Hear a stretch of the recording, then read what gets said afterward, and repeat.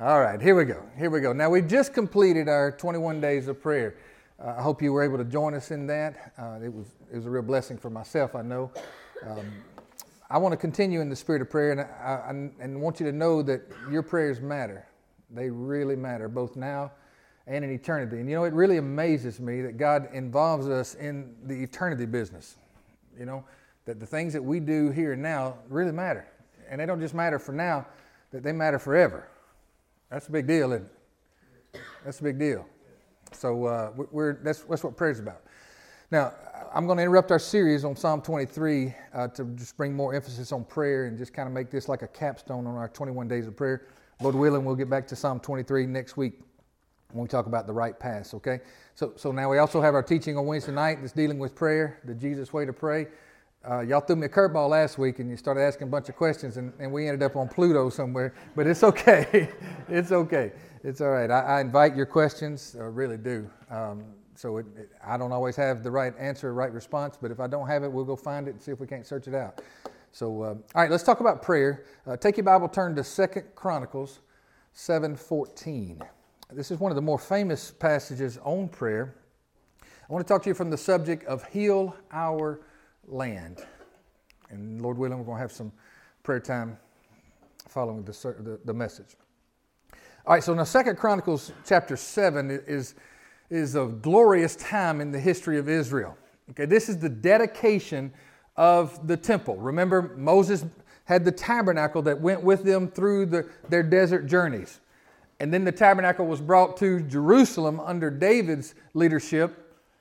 And then David's son, Solomon, who became king over Israel, who was known as the wealthiest and the wisest man that's ever lived, Solomon took David's plans and David's treasury and built this fabulous thing called the temple right there in Jerusalem. Now this is a permanent structure. You can go through and read some of the dimensions and some of the artifacts and furniture and things like that was put in it. I mean, this thing was bling bling. You know what I'm talking about? This thing was really, it was a wonder of the ancient world, to be honest with you. It was absolutely gorgeous. I'm talking about, we paint our walls with like watercolor. You know what I'm talking about? Solomon painted the walls with gold. I'm like, for real gold. I mean, the boy was not hurting at all. Okay? This is an amazing time in Israel's history. This, in chapter 7, is the time of the dedication. So they've gone through all the construction process. They've gone through just getting the priests prepped up on what needs to be done and how it's going to be done, how the operations of the temple is going to take place. And this is a real high watermark in Hebrew history, okay? Solomon's dedication prayer is found in the previous chapter, in chapter 6. It's a beautiful, beautiful prayer. You may want to go read some of that a little bit later. Now, here's the kicker. You think Solomon's stuff is awesome. At the dedication of the temple, when the sacrifices were made for the very first time in this place, God Himself causes fire to come down from heaven and He licks up the sacrifices. Bam! I mean, it's amazing. I mean, we read this stuff in words. Imagine being there. You're watching the priest go in and doing all the things, and this altar's there and all this stuff, and the priests have brought all these dedication sacrifices and laid them before God, and then boom, lightning bolt hits the altar, fire sparks everywhere, ashes and dust. What does everybody do? They fell on their face. You know what God was saying? God was saying, I'm here. Hello, everybody. Thank you for the new house. Really, that's what He was saying. He shows up in a very, very dramatic way. So you kind of see not just the temple, but what sanctions the temple is the very presence of God in this form of fire. We see a similar thing happen on the day of Pentecost, don't we? Yep. When the new temple comes, which is us. See, now those were believers who went to the temple. Now we are the temple who come to worship. Does that make sense to you? Let me say it a little bit different. They went to the temple to worship. Now all the temples come, which is us. Our bodies are now the temple.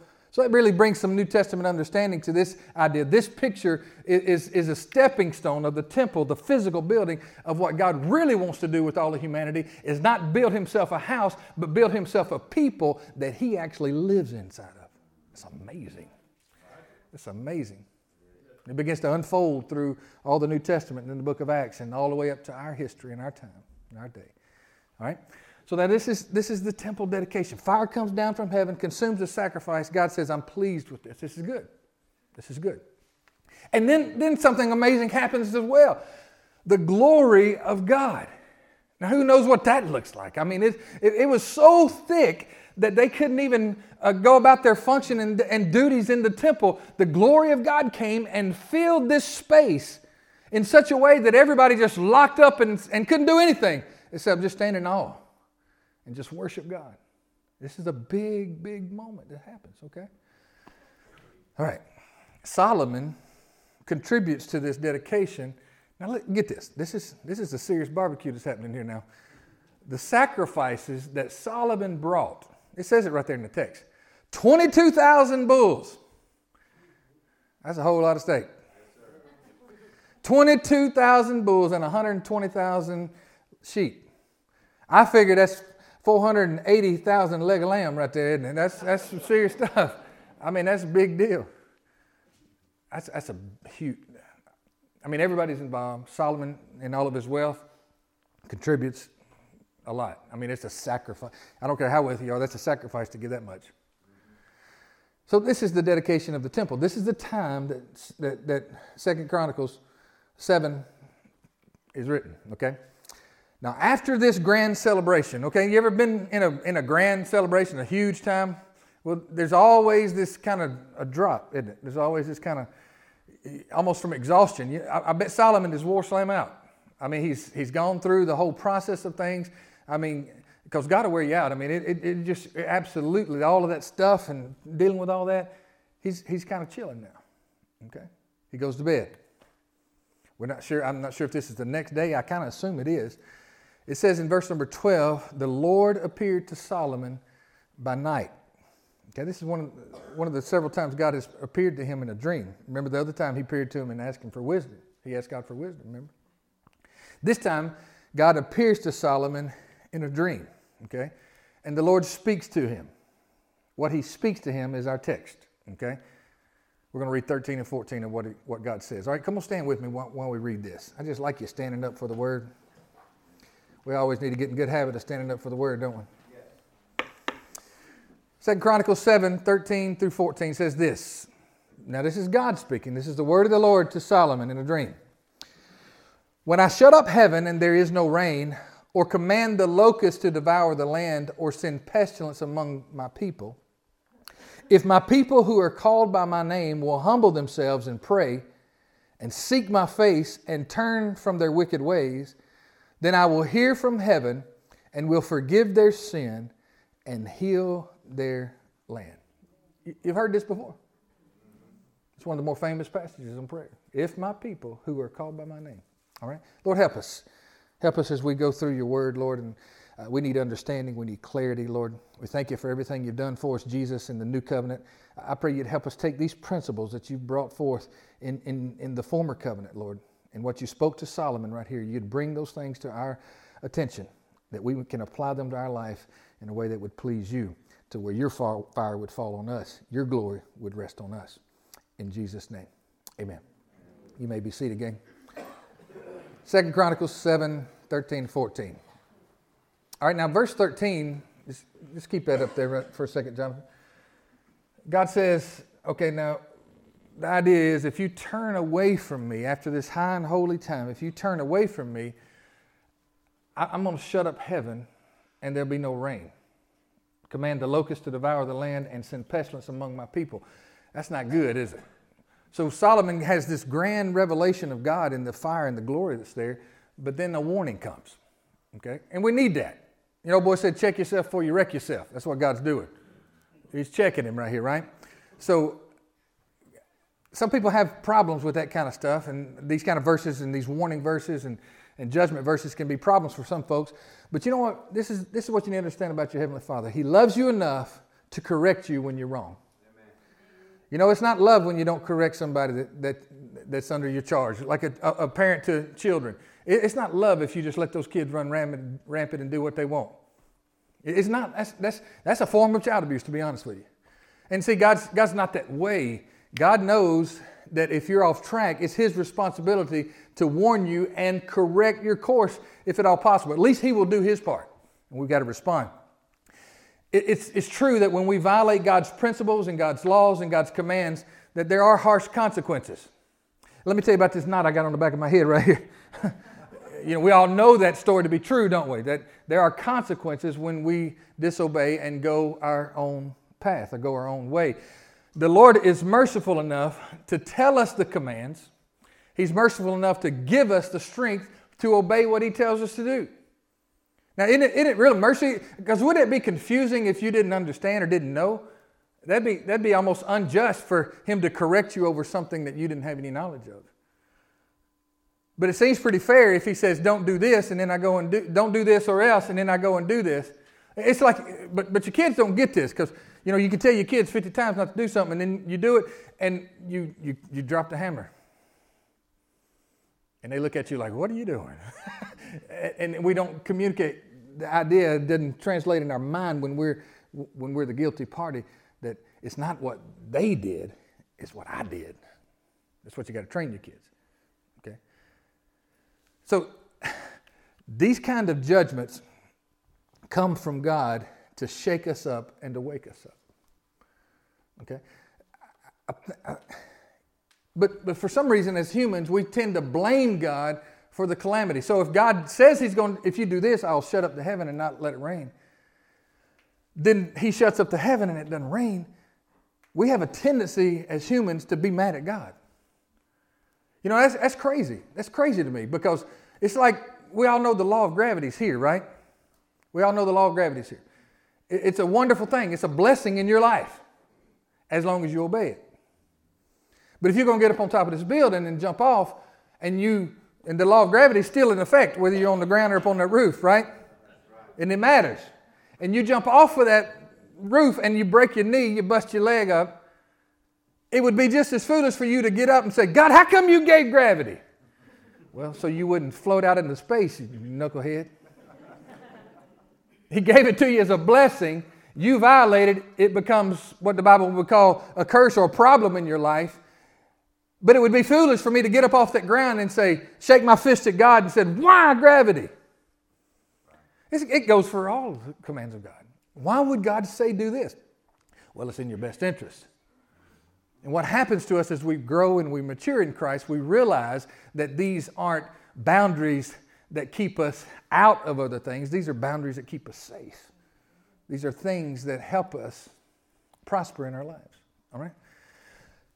So God says, if you forsake me, there are going to be severe consequences. It's a warning. And hey, when you read the warning passages in the Bible, just soak them in. There's a lot of warning passages in the New Testament too, especially the book of Hebrews. The book of Hebrews will make your eyes cross like, oh Lord. I mean, it's got about 6 different warnings in Hebrews that are that cause scholars to scratch their heads still today. But this is what I do. When I read the warning passages, I just try to soak it in. Yes, Lord. I may not understand it all, but I don't understand the voltage of electricity that is on that other side in that transformer on that box. But I do understand that sign that says, do not cross this threshold, no trespassing. See, I don't understand the electricity on the other side. I do understand the sign. The best idea for you is not to go figure out the electricity. The best deal is just read the sign. Just stay right where you are. It's the same with God, no? Okay? Now, helping us stay in check in order to forsake the lies that keep us bound is a part of God's mercy. It really is. Commandments are a part of mercy. Okay? Consequences, it's not even so much that God is, in some cases, it's not even so much that God just tick for tack, just is all of a sudden thumping you on the head and said, don't do that, or sending a particular judgment. Sometimes it's just law. It's just the law of nature or the law of God. There is a law of sin and death, that if you do certain things, consequences and death kick in.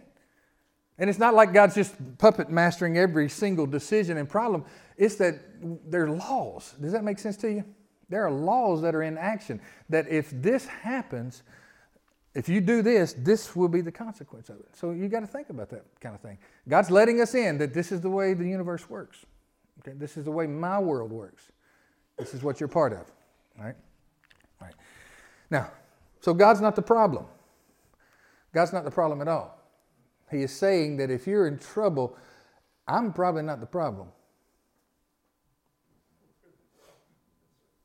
Now again, that's a revelation for a lot of folks. And the reason we're asking, God, why don't you do something? Well, according to this particular passage, it's not, God, why don't you do something? God says, no, why don't you do something different? Okay? So we're the problem. We've strayed. We worship other gods. We worship other idols. We sin. God's teaching us the proper way to respond. And he starts off this verse 14 with this word if. Everybody say if. If. It's the biggest word in the Bible. If. Now see, understand this. God's love is unconditional. God loves you irregardless. God loves every person in the whole world. He loves everybody. Doesn't matter what color, shape, religion you're in. He loves you unconditionally. But living in most of his blessings and benefits, it is conditional. Living in his love is just a part of being human. He loves us. But living in his blessing is conditional. That's where the word if comes in. You see what I'm talking about? Does everybody shake your head, say amen or oh me or something? You got it? Yes or no? So it gets us tripped up because it's not really just tied to his love, it's tied to his blessing, these conditions. And for a relationship, you know this, for a relationship to be a good one, both parties have to do their part. You ever been in a relationship, you and another person, and you were toting the load? They're not putting too much into it. What usually happens to that relationship? Falls apart. It just doesn't work that way. Because, see, a relationship is not 50-50. A good relationship is 100%, 100%. And you bring what you got, I bring what I've got. We come together and boom, it's a great union. It's a great relationship, whether that be in business, whether that be in sports, whether that be in husband-wife relationship, family relationships, friendships, all those kind of things. So this if says, God says, I'm bringing all this good stuff to the relationship. I want you to bring some good stuff to it too. So if is a really fair word. It's God saying, I want you to be an active part of this relationship, this covenant. And he says, if my people who are called by my name, he's very specific who this warning and command is to. It's to us. It's to his people. This day it was to the Hebrews. For us, we're the ones in covenant. Jesus has made it possible for us to take on the family name. So we're called by his name. We are part of the family of God. We just sang it. I'm a child of God. That means that I'm in the family. I carry his name. So this is to us. We belong to God. And because of Jesus, we've been adopted. Now here's the instructions in the warning. He says, if my people who are called by my name will, the first thing is, what does it say? Humble themselves. Say it like this, humble myself. See, humility is kind of one of those hard things for us to grab. You know, because when you think you got humility down, you just lost it, right? Humility is the idea of a right attitude and a right relationship towards God. And it begins to affect every single part of your relationship with God. There's an interesting thing that it says about humility, is that God will give grace to somebody that's humble. I mean, God will open up heaven and pour blessing out on somebody that's humble that you couldn't even, it'll amaze you. But what's the opposite of being humble? To be arrogant or prideful, right? Or pretentious. Pretentious, this has to do with an overinflated ego or overinflated self-importance, okay? The opposite is pride or being proud.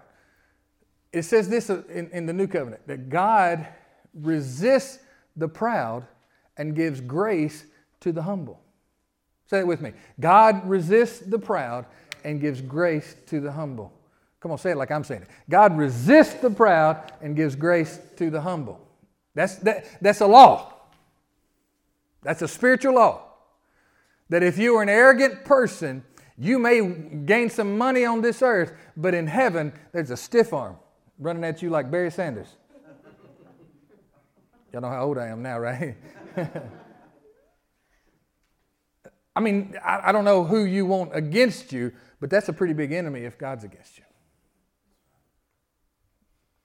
God resists the proud, but gives grace to the humble. So the posture of humility is important.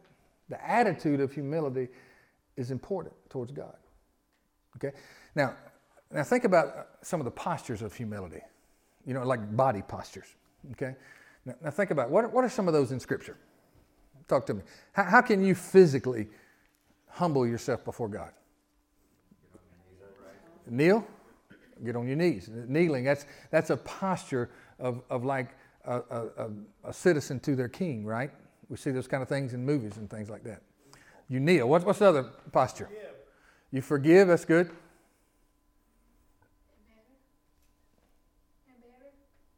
Yeah. You bow. You kneel.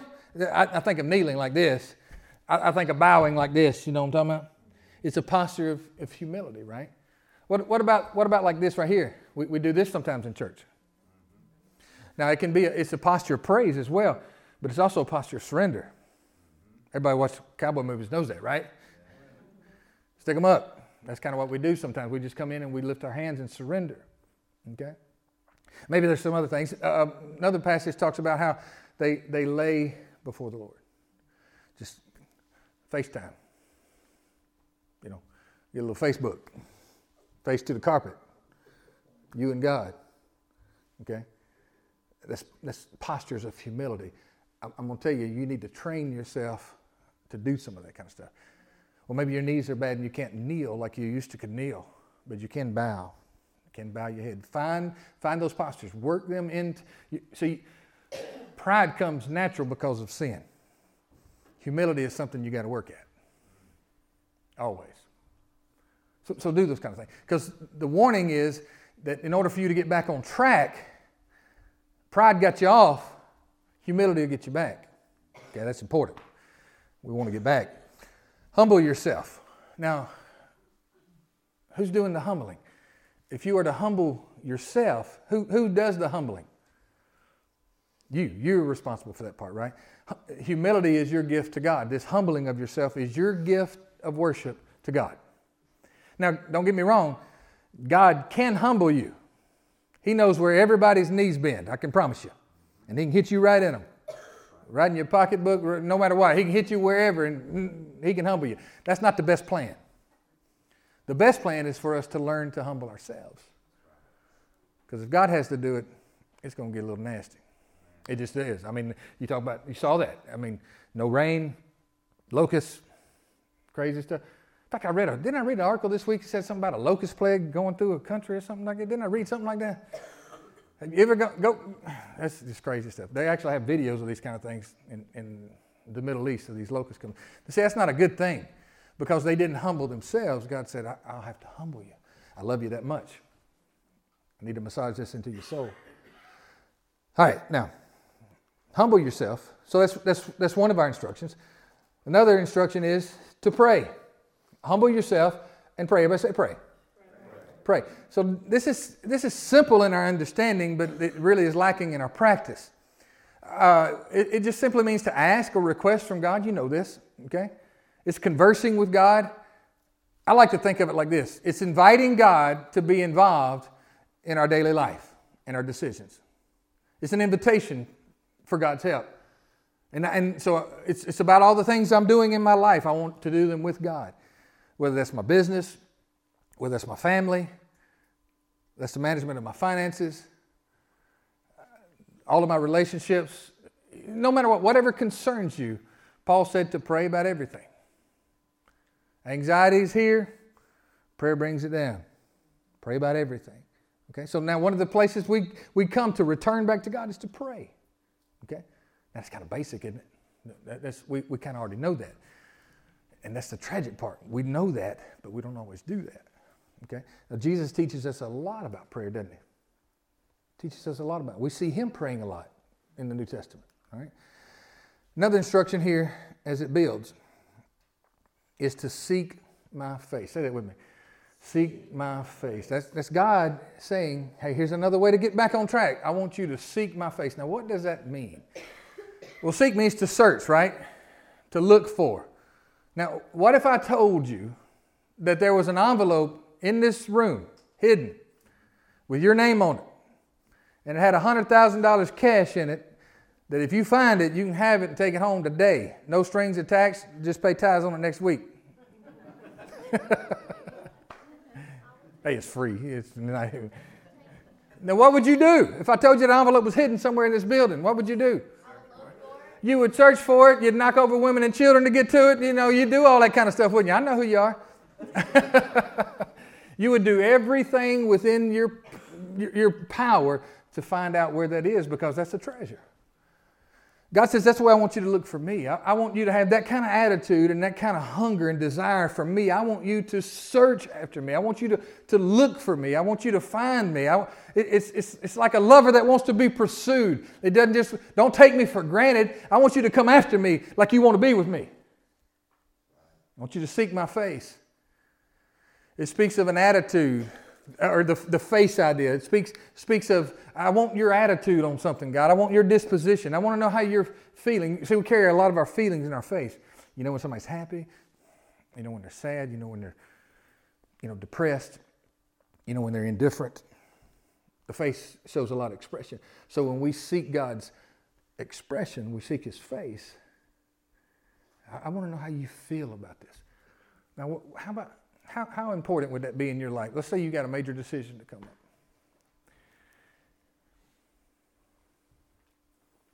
You're asking God, Lord, I want you to know, I want to know how you feel about this. I'm seeking your face, your countenance. I want to see whether this is what you want, this pleases you, or this displeases you. I'm going to tell you, if we filtered our decisions along those lines, it would change the way we live. It would change the way the blessing of God comes to us. God, I really want your attitude on this. I really want to know what you think about this. I'm seeking you on this answer. Which way should I go? Okay. Jesus says it like this in Matthew 6:33. He says, I want you to seek first the kingdom. I want you to look for the kingdom everywhere you go. I want you to look for the rule of God and what He's doing every single place you go. I want that to be in the forefront of your mind. When you go up there to the plant, when you go over there to the shop, when you go to Walmart, when you go shopping, when you wake up in the morning, when you're in your kids, dealing with your kids and all those kind of things. Every single day, I want you to seek what I'm doing. Seek my kingdom. Seek my rule. See what I'm doing. And then get in on it. It's one of the ideas of seeking His face. So this is how we're getting back on track now. It said of Moses that Moses had a face-to-face relationship with God. It said all the other prophets, I speak to them through dreams and visions. But me and Moses were tight. I talked to Moses face-to-face. That's wild, isn't it? That's the depth of the relationship that Moses had. Now, here's where Paul takes that. In the New Testament, Paul says that this is too much. Paul says that the relationship that Moses had with God does not compare to the glory that we have and the opportunity that we have in a relationship with Jesus. Wow. That what you and I actually have potentially to take advantage of and to enjoy is actually greater than Moses having a face-to-face relationship. One time, Moses' face-to-face relationship was so important and so powerful that he came off of that mountain. His face was in God's face so close that he came down shining like God was. And it changed the molecules and the structure of his face to where he actually glowed. And Paul says that what we have in Christ through the Spirit is better than what Moses had. I want to know what that is, don't you? Yeah. That's important. Lord, help us. Seek my face. It's the idea of turning towards. Okay?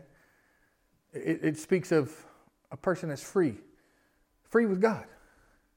A person that's open, a relationship that's wide open for the good and the bad. A relationship that's bold. Face to face, right? That's bold. Because see, now what does someone do when they have guilt or shame and you're trying to have a conversation with them? What somebody that's loaded up with guilt and shame, what do they hardly ever do with you? They won't make eye contact. They turn their face from your face. And God says, I don't want your sin. That's why I'm going to be big in the business of forgiveness, because I want to wipe that away and the shame and the guilt that goes with it. I want this face-to-face relationship where you can look me in the eye and we can be open and we can be bold. And it reminds me of what the Hebrews writer said, that come boldly to the throne of grace, right? See, guilt and shame keeps us timid before God because we know we're wrong and we just don't want Him to strike because we're guilty. God said, I don't want that kind of relationship with you now. Let's get that resolved. So me and you can face to face. I want you to seek my face.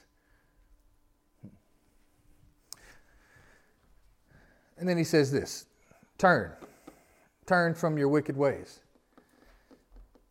Now, who's responsible for the turning away? That's a decision. That's a decision in your soul and in your will. You're responsible. I'm responsible for turning away. We got tangled up, tied up. I'm responsible to turn from this wicked ways. Now, these twisted up things, these bent out of proper shape things, these lies that I've believed and got myself involved in and sin, I'm responsible for turning away. Now, here's the kicker. You do the turning, God will break the chains and help you walk away. Amen. That's important. But He won't help you walk until you turn. That's a law again. It's a picture of repentance. And that's really important. And it's not really preached the way it should be in today's world. Repentance is extremely important to God. Because that's an idea of desire in your heart turning towards God again. You turn away from that. And this is the kicker. You turn away from that, and how you get free from it. See, the turning is not the freedom. The turning is the decision. You turn and you walk towards His face. You walk towards Him. And guess what? By me walking towards Him, guess what happens to that? I get further away from that. Whether that's a sin, an addiction that's set up in my life, a continuing habit and problem I've got, no matter what. I turn, God gives me strength, I walk towards Him. He gives me strength to do that walk and to walk that path and to walk towards Him. And as I get closer to Him, I get further from that. That's the turning, all right? He's helping us get back. So our part, humble ourselves, pray, seek God's face, turn from your wicked ways. Now let's listen to God's part. Okay, God says, if you do your part, you're going to like my part, I can promise you. This is what He says. He says, I will hear. I will hear from heaven. I will listen to you. So the implication is that sin puts us in such a state of death that there's a silence between us and God. He won't respond. You ever talk to somebody who you knew they weren't listening? How do you feel about that? It doesn't work real good for me, does it? You? I mean, you're on the phone with them, talking to them. Hey, yeah, man. Hey, did you hear about that thing going on?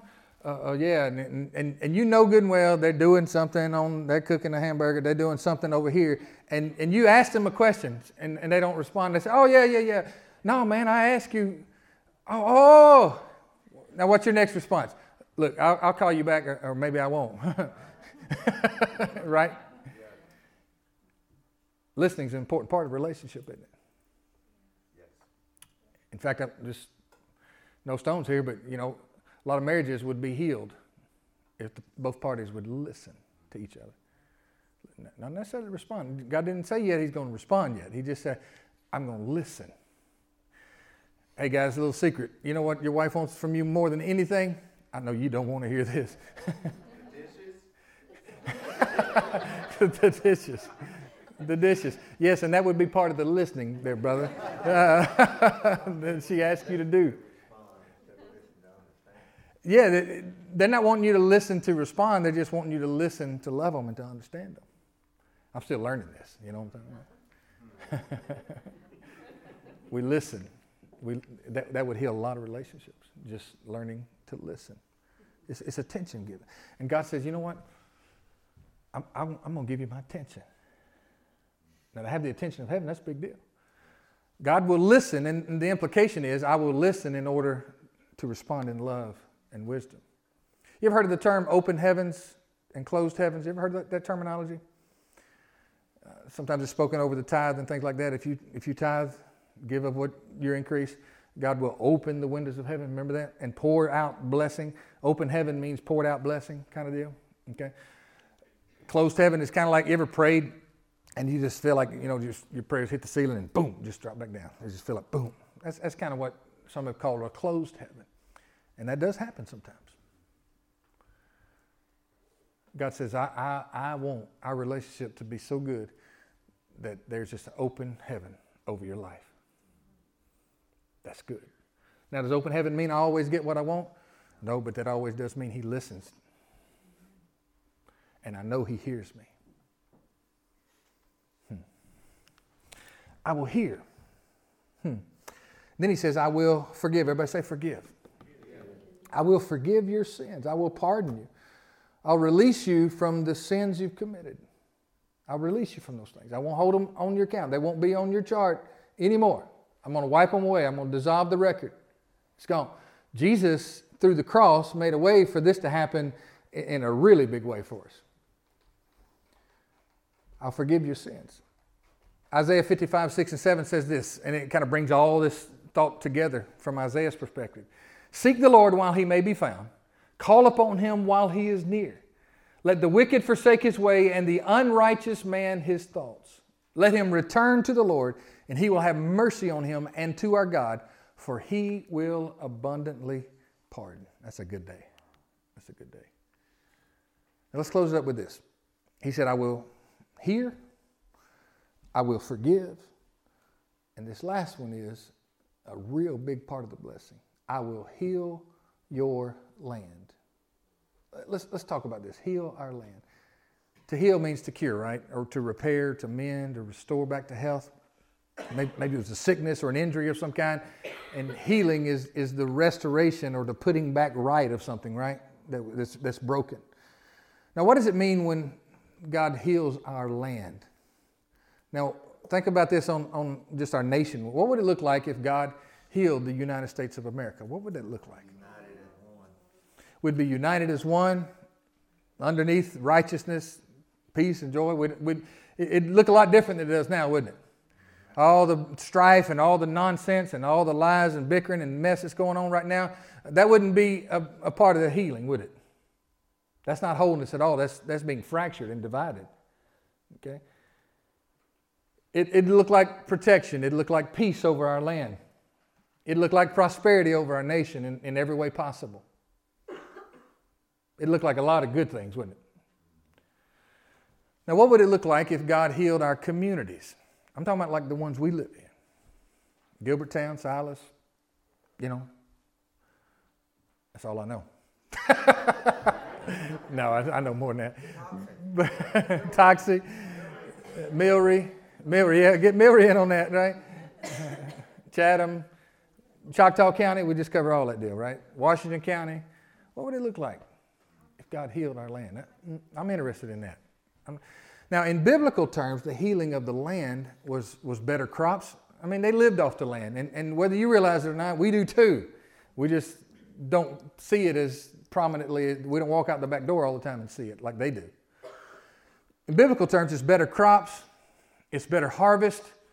In fact, it may be more production in the harvest. It may be even a double harvest type year where what you used to get, now you get in double quantities. That's what healing of the land looks like in the Bible. It's better livestock, more natural resources. Basically, healing of the land is a healing of their economy and their commerce. And I'm not a prosperity preacher, but prosperity is in the Bible. Blessing is in the Bible. I'm glad of that. We need more of that. Now, this, biblically speaking, is a picture of blessing and prosperity, okay? Now, think of our local area, okay? We're in need of God's healing in our county, in our surrounding counties. I mean, really, we are. And maybe I bring fresh eyes. I don't know. We haven't been here very long, but I see things. There's a lot of poverty in this area. Poverty is never a blessing. Trust me, I've been poor. I mean, I was, you don't need to hear all that story. But my daddy was a preacher back in the day when they didn't pay preachers. And we were poor. I was the tennis shoe man on the baseball diamond because I couldn't afford to buy cleats. So I couldn't buy cleats, but I'll knock that baseball down your neck. So I had to make up the difference. I can't look good. I'll just be good. How about that? But we were just raised poor. I mean, after I got a little bit older, I realized how poor we were. I said, Lord. Anybody got that same song and dance? Y'all raised pretty poor? You still had food on the table, but when you look at some of the other things, I thought I was raised poor until I saw poor people. Well, that's true. You go to other countries especially.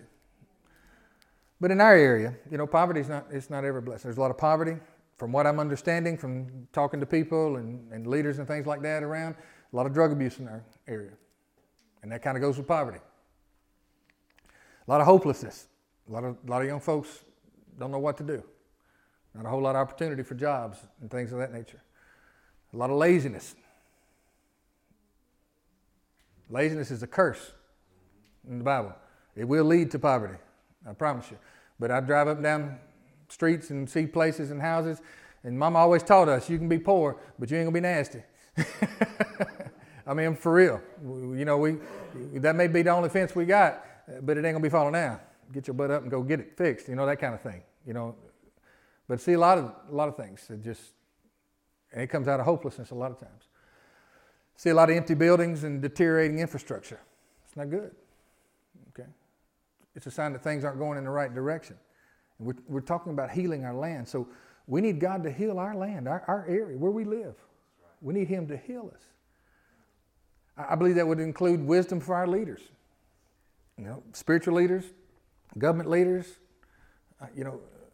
law enforcement, all of those kind of things. We need wisdom for our leaders to manage the resources we have. I don't know when we're going to get more, but we've got to manage what we got properly. They need wisdom. That's part of the healing process. They need wisdom to be able to gain more resources and attract businesses or whatever needs to be attracted into this area. Heal our land. Heal our area.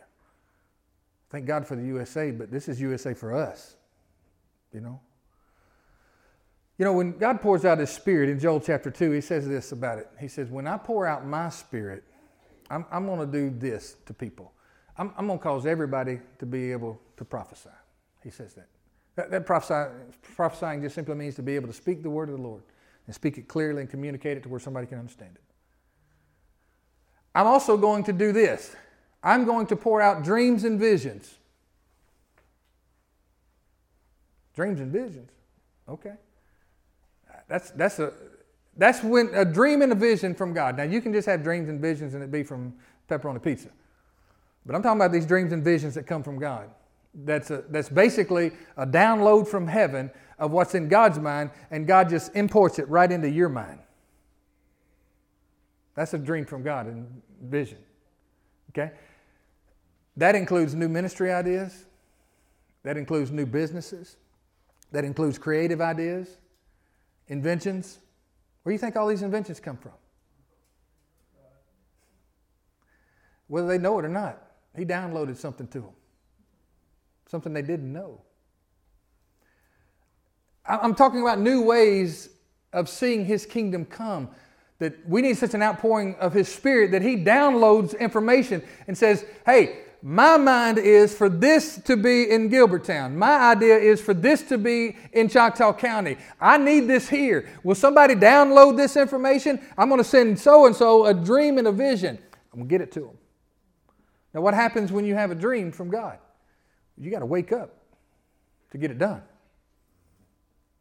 A lot of people walk around with, God spoke to me, God told me to do this.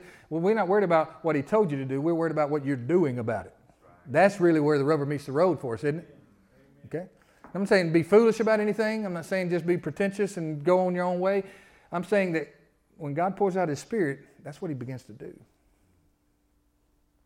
Our land needs that. Our land, where we live, our home. We need that. What would it look? Maybe God needs to dust off something He spoke to you again, or a long time ago. in times past. I don't know what that looks like for you. And not everybody's an entrepreneur. Not everybody's an inventor. But everybody can dream the dream God has for their life and walk it out. I'm talking about healing our land. You know, because when the infrastructure begins to collapse, it's just not good. And the infrastructure collapses because of either corruption in the government, mismanagement of funds, or the lack of it. Oftentimes it's both. You know? This is what I would challenge you to do. I'm going to preach on this in a few more weeks, get more detail about the blessing. That's what I'd challenge you to do it. See, a lot of empty places, empty buildings, a lot of potholes. Every time you hit a pothole, pray for God's blessing. How often are you going to do that? I'm serious. These are triggers. I want these to be triggers in your mind that we need God to heal our land. What if when you see that infrastructure falling, Lord, heal our land? This is not right. We don't need to be living like this. Okay? And I'm not talking about us living like they live out in Hollywood or Beverly Hills and all that kind of stuff. That's nonsense, really. Most of that kind of stuff. I'm talking about us living in righteousness, peace, and joy. That's the kingdom of God. And I believe it does translate into the earth. Heal our land. Okay? Every time you see empty buildings, businesses that are not anymore, won't you pray over that building when you see it? God, we ask you to heal that. Bring a business into that building. What if that was to happen? And God would hear us. Because if we're getting right with Him, He's listening. He's listening. You understand? Everybody with me on this? Everybody all right? You breathing. Heal our land, Lord. Heal our home. You get the point. 7:14. If my people who are called by my name will humble themselves and pray and seek my face and turn from their wicked ways, then I will hear from heaven, will forgive their sin and heal their land.